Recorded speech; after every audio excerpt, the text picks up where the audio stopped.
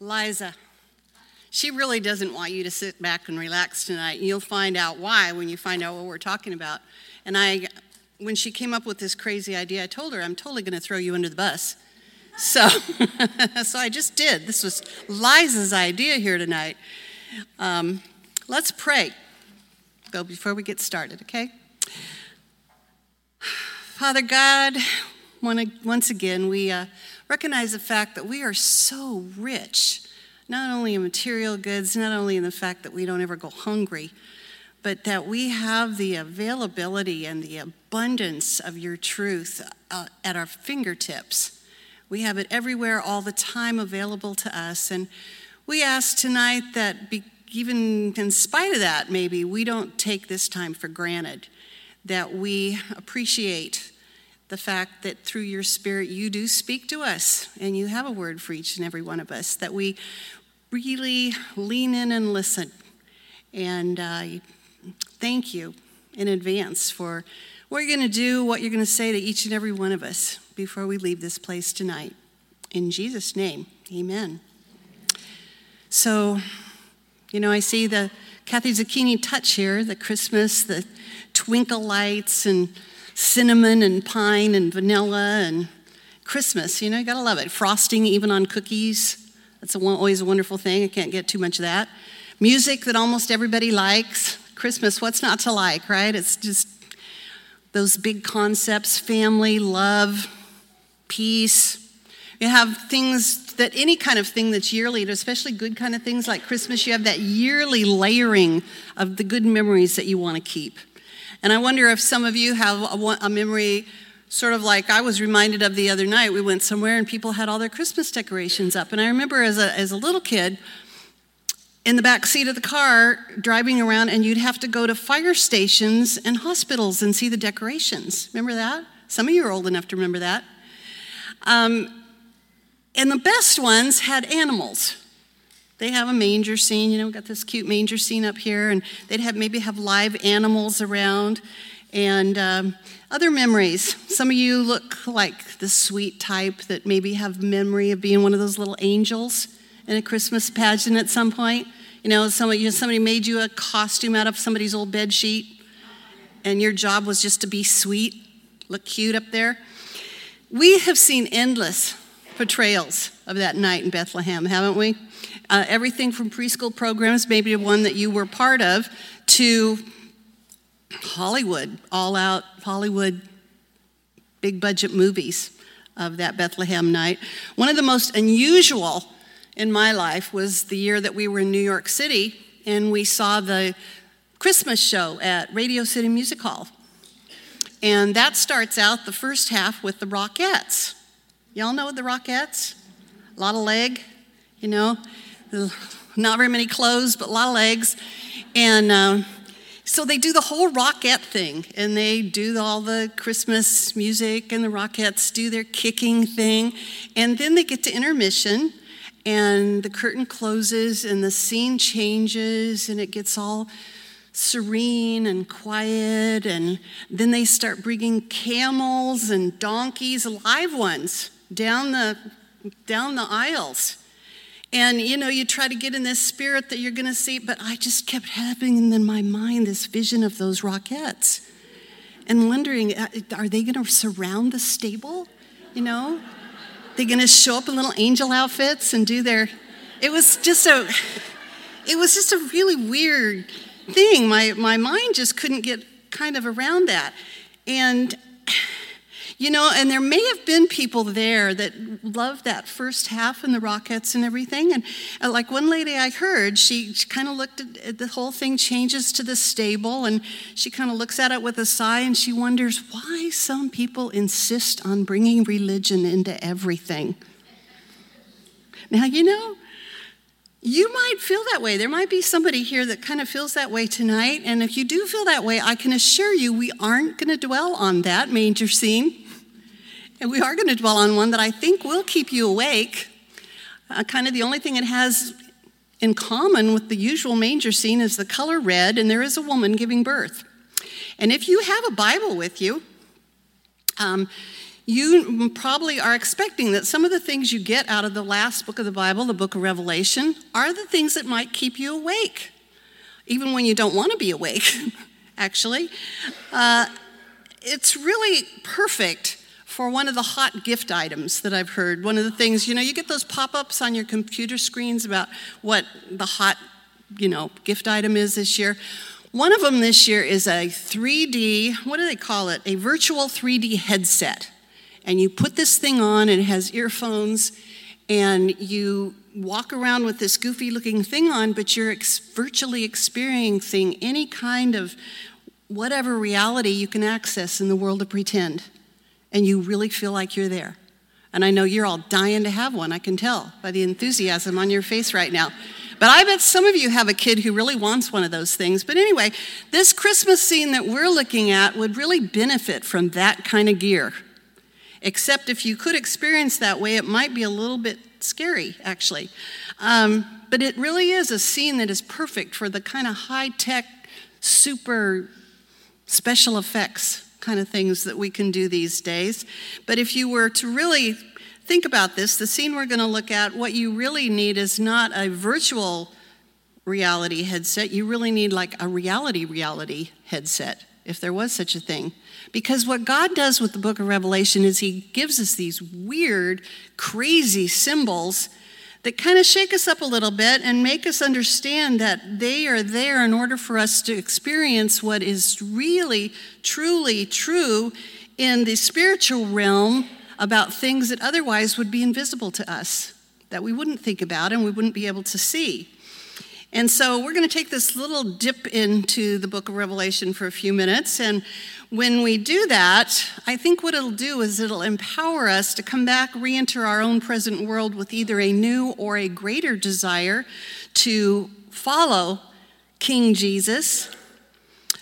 And it should give us a kind of delicious anticipation of the promise and what's to come. So open up, if you have a Bible, to Revelation chapter 12. Because if you don't follow along, you might not believe what you're hearing.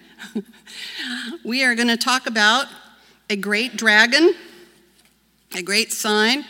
When you go to Revelation chapter 12, it starts out, a great and wondrous sign appeared in heaven, a woman clothed with the sun, and this woman is not Mary. Just disclaimer here at the beginning in case you get that in your head. Why would you think that, huh? Just because this is Christmas. Anyway, a woman clothed with the sun and the moon under her feet and a crown of 12 stars on her head. She was pregnant and cried out in pain as she was about to give birth. Then another sign appeared in heaven, an enormous red dragon with 7 heads and 10 horns and 7 crowns on his head. This is usually where women quit reading, right? I mean, a dragon's bad enough, but you get a 7-headed one and I'm just done, I don't like things that have multiple legs, let alone too many heads. So this is really a beast here. And his tail swept a third of the stars out of the sky and flung them to the earth. The dragon stood in front of the woman who was about to give birth so that he might devour her child the moment it was born. You're all awake, right? When I got to this verse, I really was going to remind everybody, this was Liza's idea. Okay, was going to devour her child the moment it was born. She gave birth to a son, a male child, who will rule all the nations with an iron scepter. And those of you who have done some Bible study know right there, that gets your attention, because who's this always talking about? Rule the nations with an iron scepter. That's King Jesus, right? So her child was snatched up to God and to his throne. The woman fled into the desert to a place prepared for her by God, where she might be taken of for 1,260 days. This is usually not the Christmas story that you call your friends and say, let's just have a little Christmassy event. But, like I said, everybody will stay awake. So this isn't Mary. Just kind of keep that in mind. We don't have any shepherds, we don't have any wise men, we don't have any angels here, but this is God giving us a glimpse into the spiritual realm about what was this whole night of nights, this all is calm, all is bright, in the context of world history, and what was going on in the spiritual realms. as we have something like this described. This originally, the book of Revelation was originally written to an audience that was living in times with really a lot of similarities to our own. They were living in a culture that was kind of imploding from within, and the church was constantly under pressure to compromise with their rotten culture to avoid persecution. And don't you know that those people, like us, were probably really tempted at times to wonder at the mess their world was in, maybe even despair at the kind of mess that they were looking around and seeing their own culture and their own nation in. And they needed this. They needed to see that, and we need to see that there are invisible spiritual realities always that are impacting our own times and the circumstances of our lives. And that helps us know how to respond to the circumstances in our own lives. How do we live in such a time where God has placed us? And we know He's very deliberately placed each of us in the exact place and the exact time where we're supposed to live.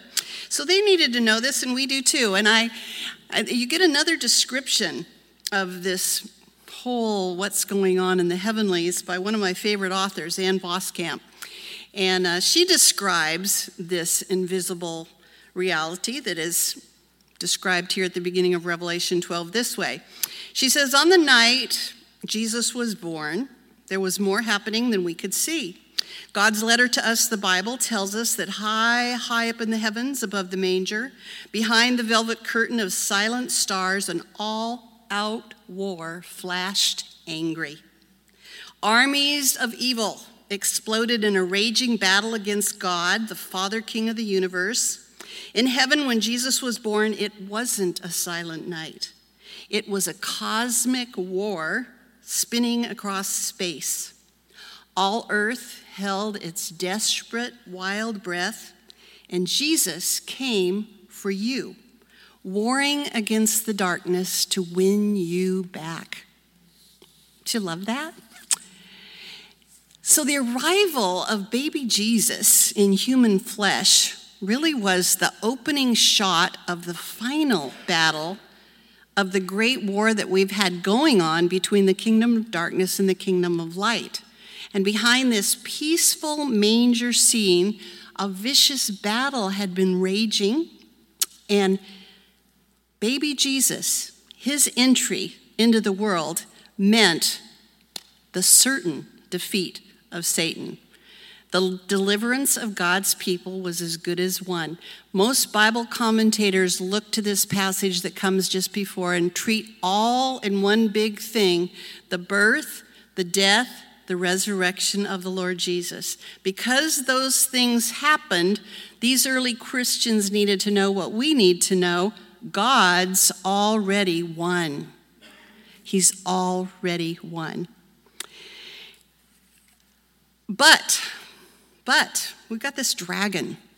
And as we go on to see, these verses tell us that Satan was defeated, but there is an ongoing war on earth. He failed to devour the male child. He lost, it goes on to say in verse 7, there was a war, and Satan lost the war against Michael, the archangel, and so he was flung down to the earth. And this wounded, defeated, cornered serpent now turns his rage against the woman as well as her other children. So we read this and think, okay, so who is this woman if it isn't Mary? This woman represents God's covenant people, going all the way back to the very beginning when God promised Abraham that through your seed, I will bring about this promised one. And all through the long history of Israel, looking through all the Old Testament scriptures, you see the Psalms and very many of the prophets, you see references to the fact that God's chosen people were like this metaphor of a woman in labor. All down through their long history, they are striving to bring forth this promised one. The promise of this one goes all the way back to Eden, all the way back to that first promise that God made when Adam and Eve found themselves deceived by the serpent when God said, I will take care of it. I will send one. The seed of the woman, I will send one, and he will crush the head of Satan. And then years and years and years go by. One of the things I don't appreciate about God is he's so patient. Time just goes so slowly sometimes. But it does appear that when Bethlehem happened, he put a fast forward button into play. But for all those years of Israel's history, we see the metaphor over and over again that Israel, God's covenant people, the true believers of Israel, Abraham's seed, were people who were like a woman in labor, struggling to bring forth this promised one who would bless the entire world, who would crush the head of Satan. And you can see those kind of references in Isaiah and the prophet Micah and a lot of the Psalms, like I said, this long, long labor.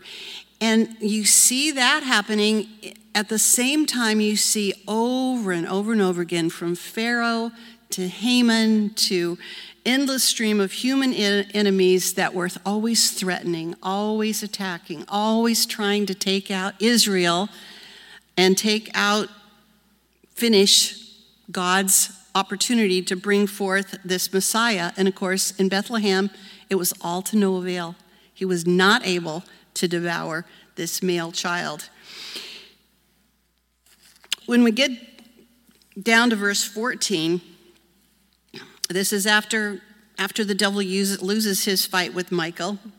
Verse 14 says, when the dragon saw that he'd been hurled to the earth, he pursued the woman who had given birth to the male child. The woman was given the 2 wings of a great eagle so that she might fly to a place prepared for her in the desert, where she would be taken care of for a time, times, and a half a time out of the serpent's reach. Now, these 2 great wings of an eagle, maybe that kind of rings a bell for some of you on other references you hear in the Old Testament. The eagle wings were a place of protection, a place of God's protective care and God's rejuvenating, life-giving care. So not only was the dragon not able to devour the male child, but there's this imagery that would make that first audience think right away about the way that God protected and provided and got his people out in the wilderness to prepare them to become a nation. Now, when I hear the word desert or wilderness, I think miserable camping trip. My kids lived in the desert for a while, and I think grit. It's not even sand, it's grit, which is really an unpleasant thing. You know, the desert, the wilderness doesn't have a good connotation to us. But the first people that heard this would immediately think about his people being in that period of their history where they had manna from heaven, where they had the pillar of fire at night and they had a cloud in the daytime, where God protected them, provided them for them, led them, and all the while, what was he doing to them? Changing them from a bunch of no good, downtrodden slaves into a fighting force, into a nation. So he used that place. And so when they hear those words, that's what they would think about. He's got this whole illusion here is the fact that there's this protective sanctuary and also this place of building up, of preparing, of getting them ready for the next thing. We have the other idea down here. From his mouth, the serpent spewed water like a river to overtake the woman and sweep her away with the torrent. This is a really bad visual, too. They have fountains at the garden store and you can pump the tail of the bird and it spits out. I think anything coming out of a mouth is just not good. This is not. But this picture here of this river that would overtake them also has a picture that has a really good connotation because it says the earth helped the woman by opening its mouth and swallowing the river that the dragon had spewed out of his mouth. So God actually took care of this whole, what the dragon would do, God takes care of it when it comes to his own people, that actually opening the earth. And this would cause his first audience to think about the fact when Moses had people who were really a problem and were rebelling, God opened the earth and swallowed up some of these people. I remember the first time I studied that, my grandma used to say all the time, I just wish the earth would open and swallow me up. And I thought, where did she, that's really a weird, but she learned that in Sunday school. So, if you ever heard your grandma say anything, my grandmother used to say a lot of things out of the Bible that years later I thought, oh, like she wouldn't swear, she'd just say, land of Goshen. So, that's really a weird, but there was a land of Goshen. I was so shocked to find that wasn't something that just came out of the top of her head. I don't know. But anyway, if you need some kind of phrase like that, you might consider that. And nobody will know what you're talking about mostly anyway, unless they study Exodus. Anyway, I totally am afraid when I get off on things like that. God does this. He takes away the water. He takes away the threat. He has them in this place. So we really have this picture here. Even though it's a weird scene, it's not a really hard concept. What God's saying here, his covenant people, his people who believed in the promised Messiah, suffered and struggled against the threat of this terrible enemy for centuries, but did bring forth the Messiah. Satan was completely thwarted in all of his efforts to deal with that male child because he was taken away. And of course, we have Jesus exalted in the heavenlies now. And that's all the good news. But then there's some bad news. Verse 17 says, then the dragon was enraged at the woman and went off to make war against the rest of her offspring, those who obey God's commandments and hold to the testimony of Jesus.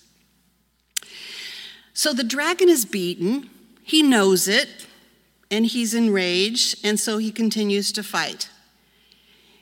We have an enemy who wants you to be miserable, to feel condemned, to be discouraged, to actually be ineffective and unproductive as a follower of the Lord Jesus.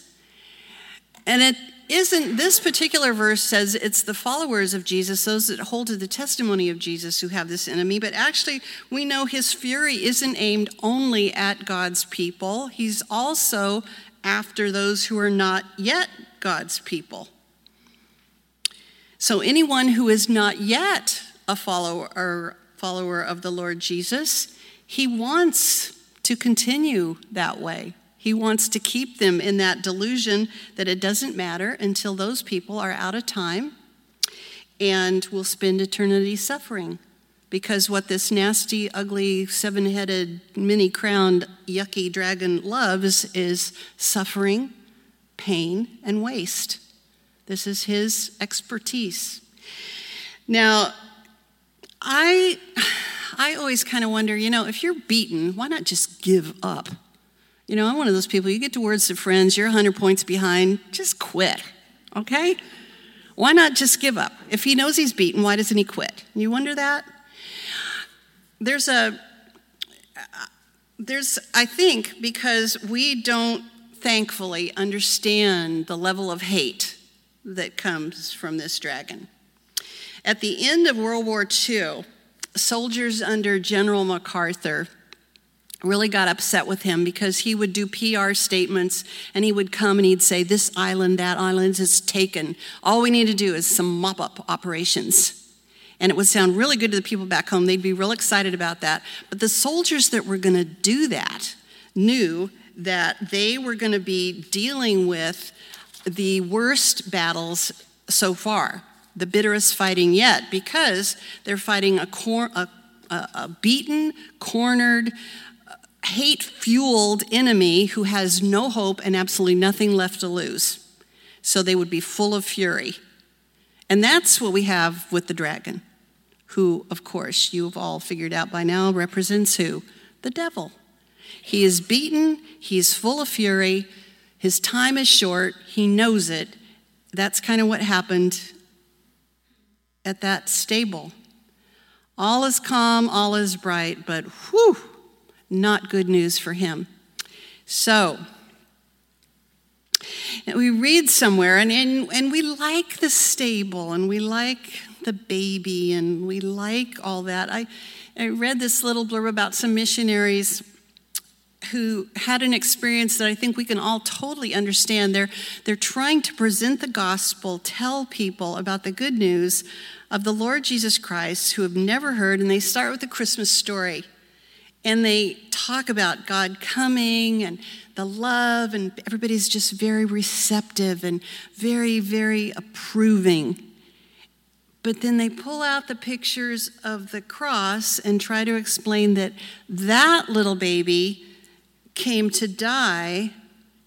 Everyone who had been approving, everybody who had been warm, suddenly is full of revulsion and horror and drove him out of town. And we sing glory to the newborn king, but don't we mostly have our minds stuck on the newborn part? We do. We sing newborn king, not newborn king. We kind of, we're this baby, we have to understand this baby is and always has been King of Kings and Lord of Lords. He is the one who is either your judge or your savior. We're told that someday before this baby, this king, every knee will bow. Every knee will bow. And we have to, it's okay to have sentimental feelings about this baby. But at some point, they have to give way to maybe a disturbing awareness that his coming means for every single person either a wonderful salvation or a horrid condemnation. This is that baby. That baby king grew up and lived the only perfectly perfect human life ever, so that he would be fit to take on to himself all the penalty of what we all accrue just by being us. And I think we're all old enough in this room to know we're just wrong, right? We just have wrongness about us. And if you ever have doubt of that, then you're a mother and you have a 2-year-old. You have to teach him everything except how to sin. That's totally natural. Comes without a problem, right? So we have this problem. And every single one of us, God says, it's appointed to every single person once to die and then judgment. And for some people will stand before God having the this Lord Jesus, this King of Kings, Lord of, having his very righteousness covering them. It's like they're clothed with it. Because at some point they said, Lord, please have mercy on me.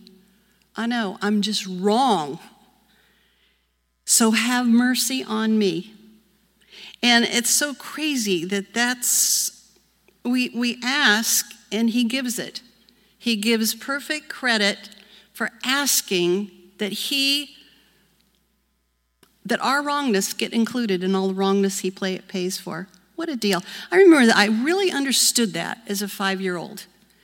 And I used to drag little kids down the aisle at church because I thought, what a deal. Who doesn't want this? This is so easy. This is so great. Of course, I didn't know the whole thing, but I knew enough. And that really is enough. If you don't know anything about the Bible, if you know that, right now, your whole life can change by you just saying, have mercy on me. I realize I am wrong in so many ways.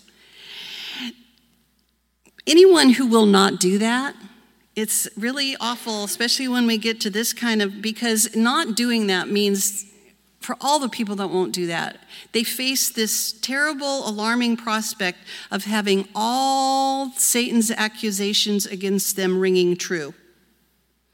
People who won't do that live and die with actually having this dragon, Satan, as their master, because there's only two options. And the Lord Jesus himself actually said, you can't serve two masters, just one. One choice is King Jesus, Lord Jesus, and the other is this one who will turn on you, accuse you, and take his pleasure in your pain. There are no other options. So one thing this strange Christmas scene should do for all of us is cause us all to go running to that one that came in order for us to be protected and to be preserved forever. You either run to him the very first time, or you run back again to just say, thank you, thank you, thank you, thank you. Isn't it true that sometimes we can just kind of live with God's salvation for a long time and totally forget what we've been rescued from? Thank you, Lord Jesus, that this seven-headed, terrible, beastly thing is not my master. The angels that came to the birth of Jesus, it's interesting because they get quoted a lot. And when you hear the angels, what the angels say, we always say, the angels say, glory to God in the highest, and on earth, peace, goodwill to men, period. Isn't that the whole thing? Do you realize the rest of that phrase says, to men on whom his favor rests.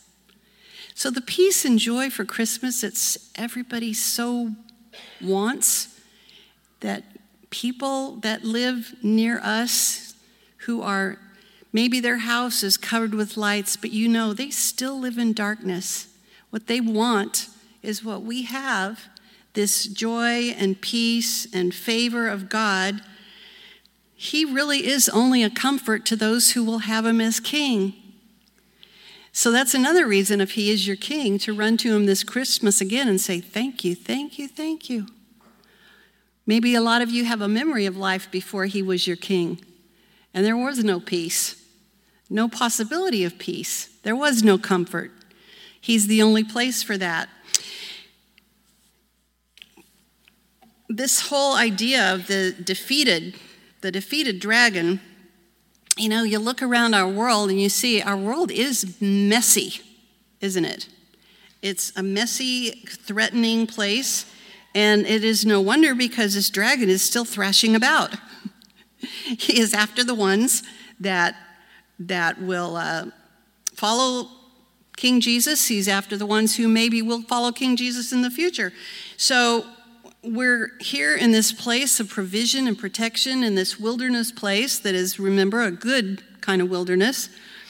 But the fact that we are still in this wilderness, there's some really important things to remember about that. We're in this wilderness, and this has to remind us that we aren't there yet.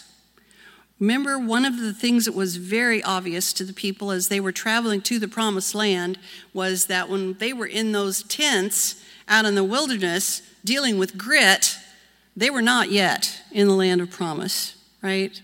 They were very definitely on their way.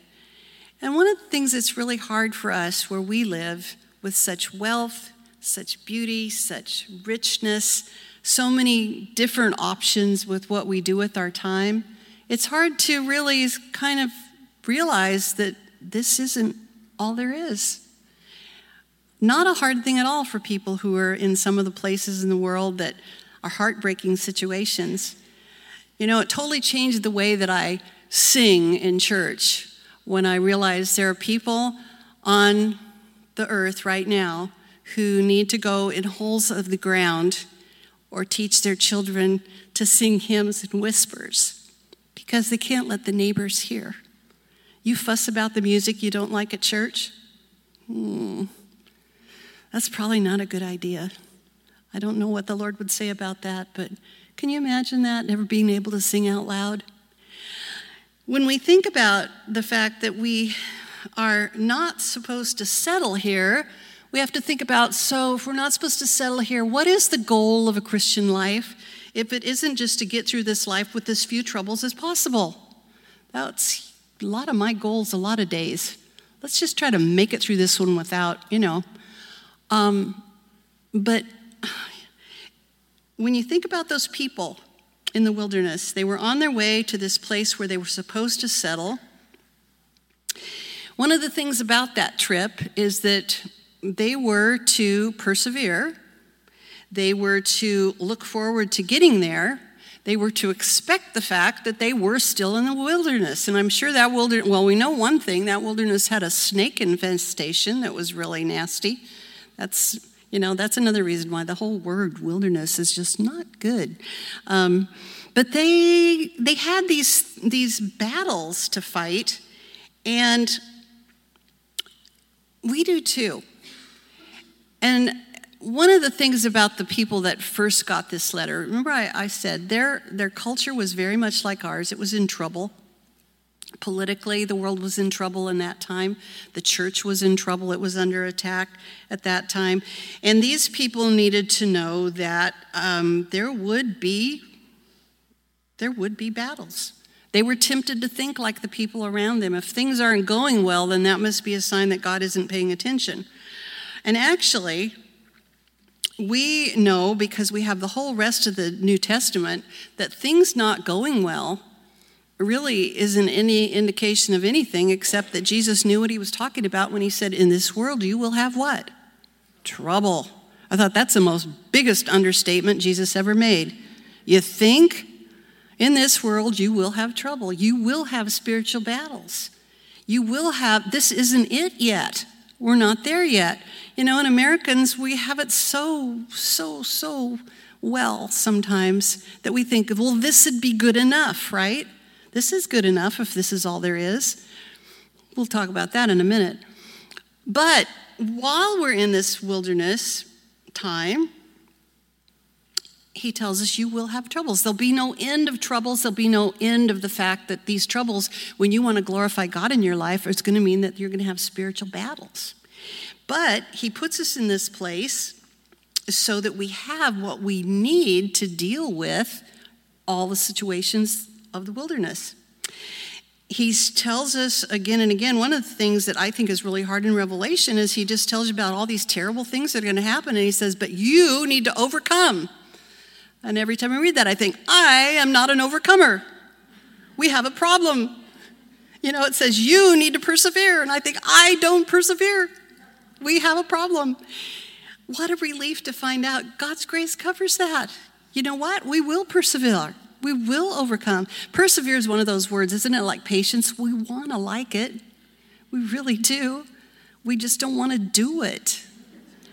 But he will cause us to persevere because he's got us in this place. He's got us in this wilderness place where he is protecting, where he's preserving, where he's preparing. He's given us what we need to live in this place. Now, first of all, he's given, if you have ever asked him for the mercy of that amazing, indescribable, wonderful gift of salvation, he's given us that, first of all, that grace to cover all of our wrongness. He's given us that amazing salvation, and that results immediately. It could have happened to somebody here just in a minute when they just had the thought, I just want mercy. He immediately replaces our dead inside with his very own spirit, takes out a heart of stone, puts in a heart that is able to love him, able to obey, able to understand, just that fast.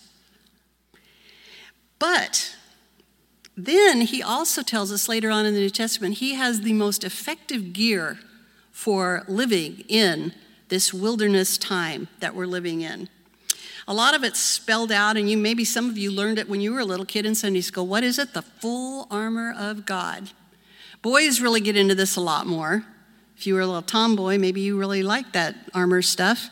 I have a little grandson who just loves to go around flashing swords, and his favorite line in the whole Bible is, in the name of the living God, I come against you, and then he chops off somebody's head.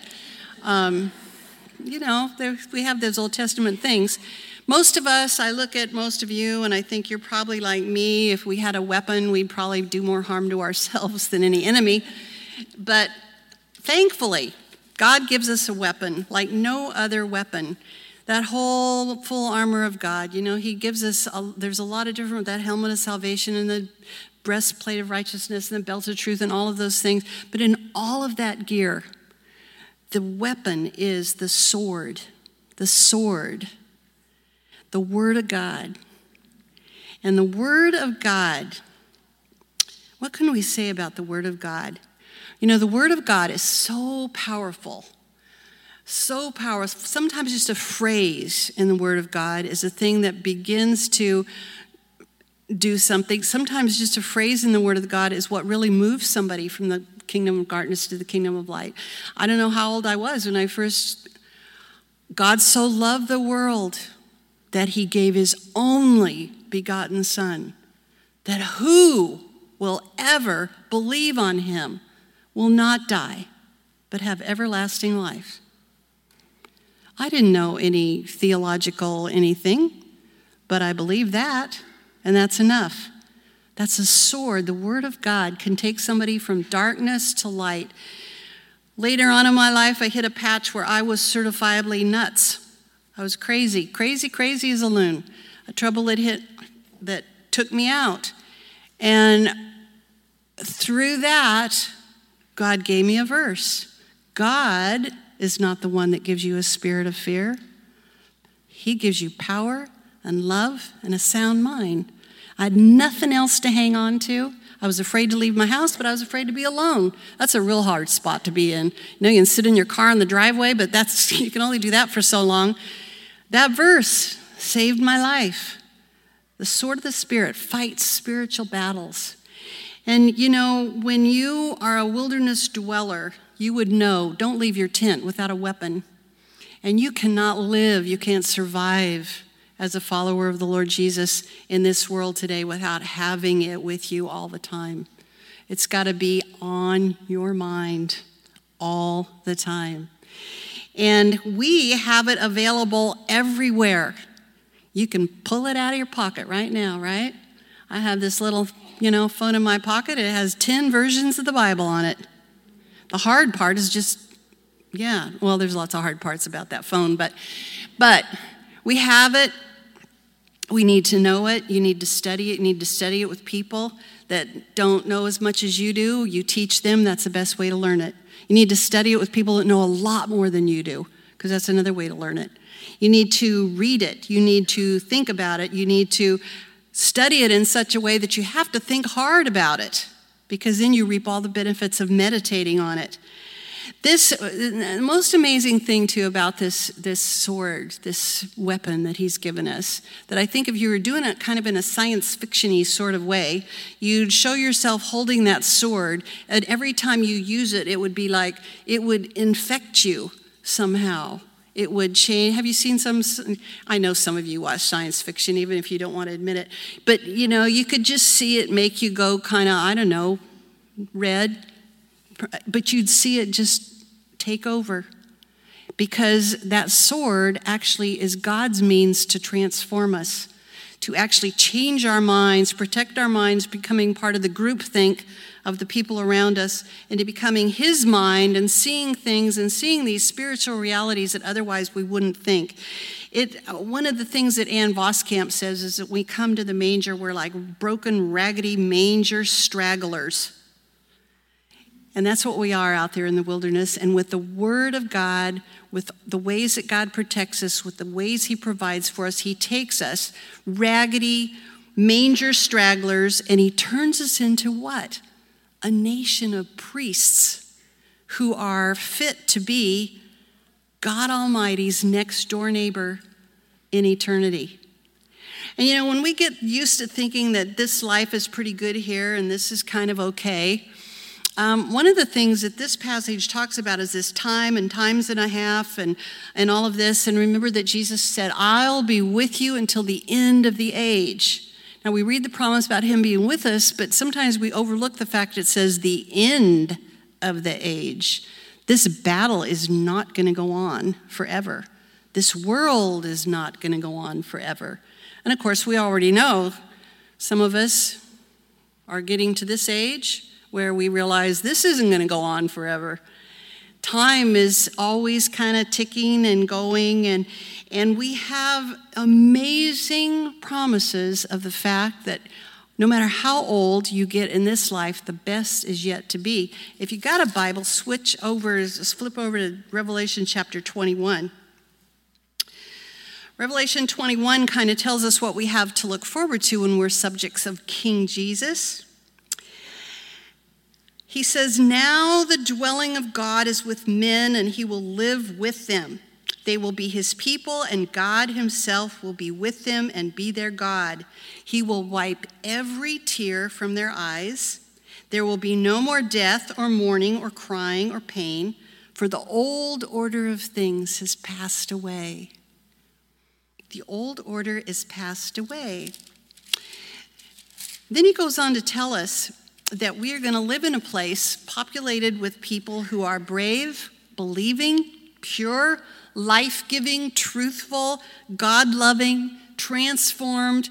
They are like Jesus himself, and you know what? We'll be right at home there because we will be the same. We will be the same. When we think, when you think about Christmas this year, I really, really do hope that you don't think about red dragons very much. But maybe you could think this year, one way you could make this the very best Christmas ever, ever, ever. If your focus would be on what the Lord Jesus has already done, what he is doing, and what he has promised you. He came, that baby, that king baby came to bring us this amazing salvation, the absolute best, the indescribable gift, best gift ever.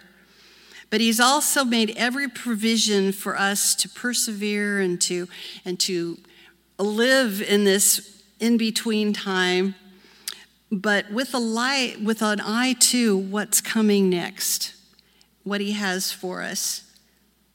This future is so dazzling that we don't even have words for it.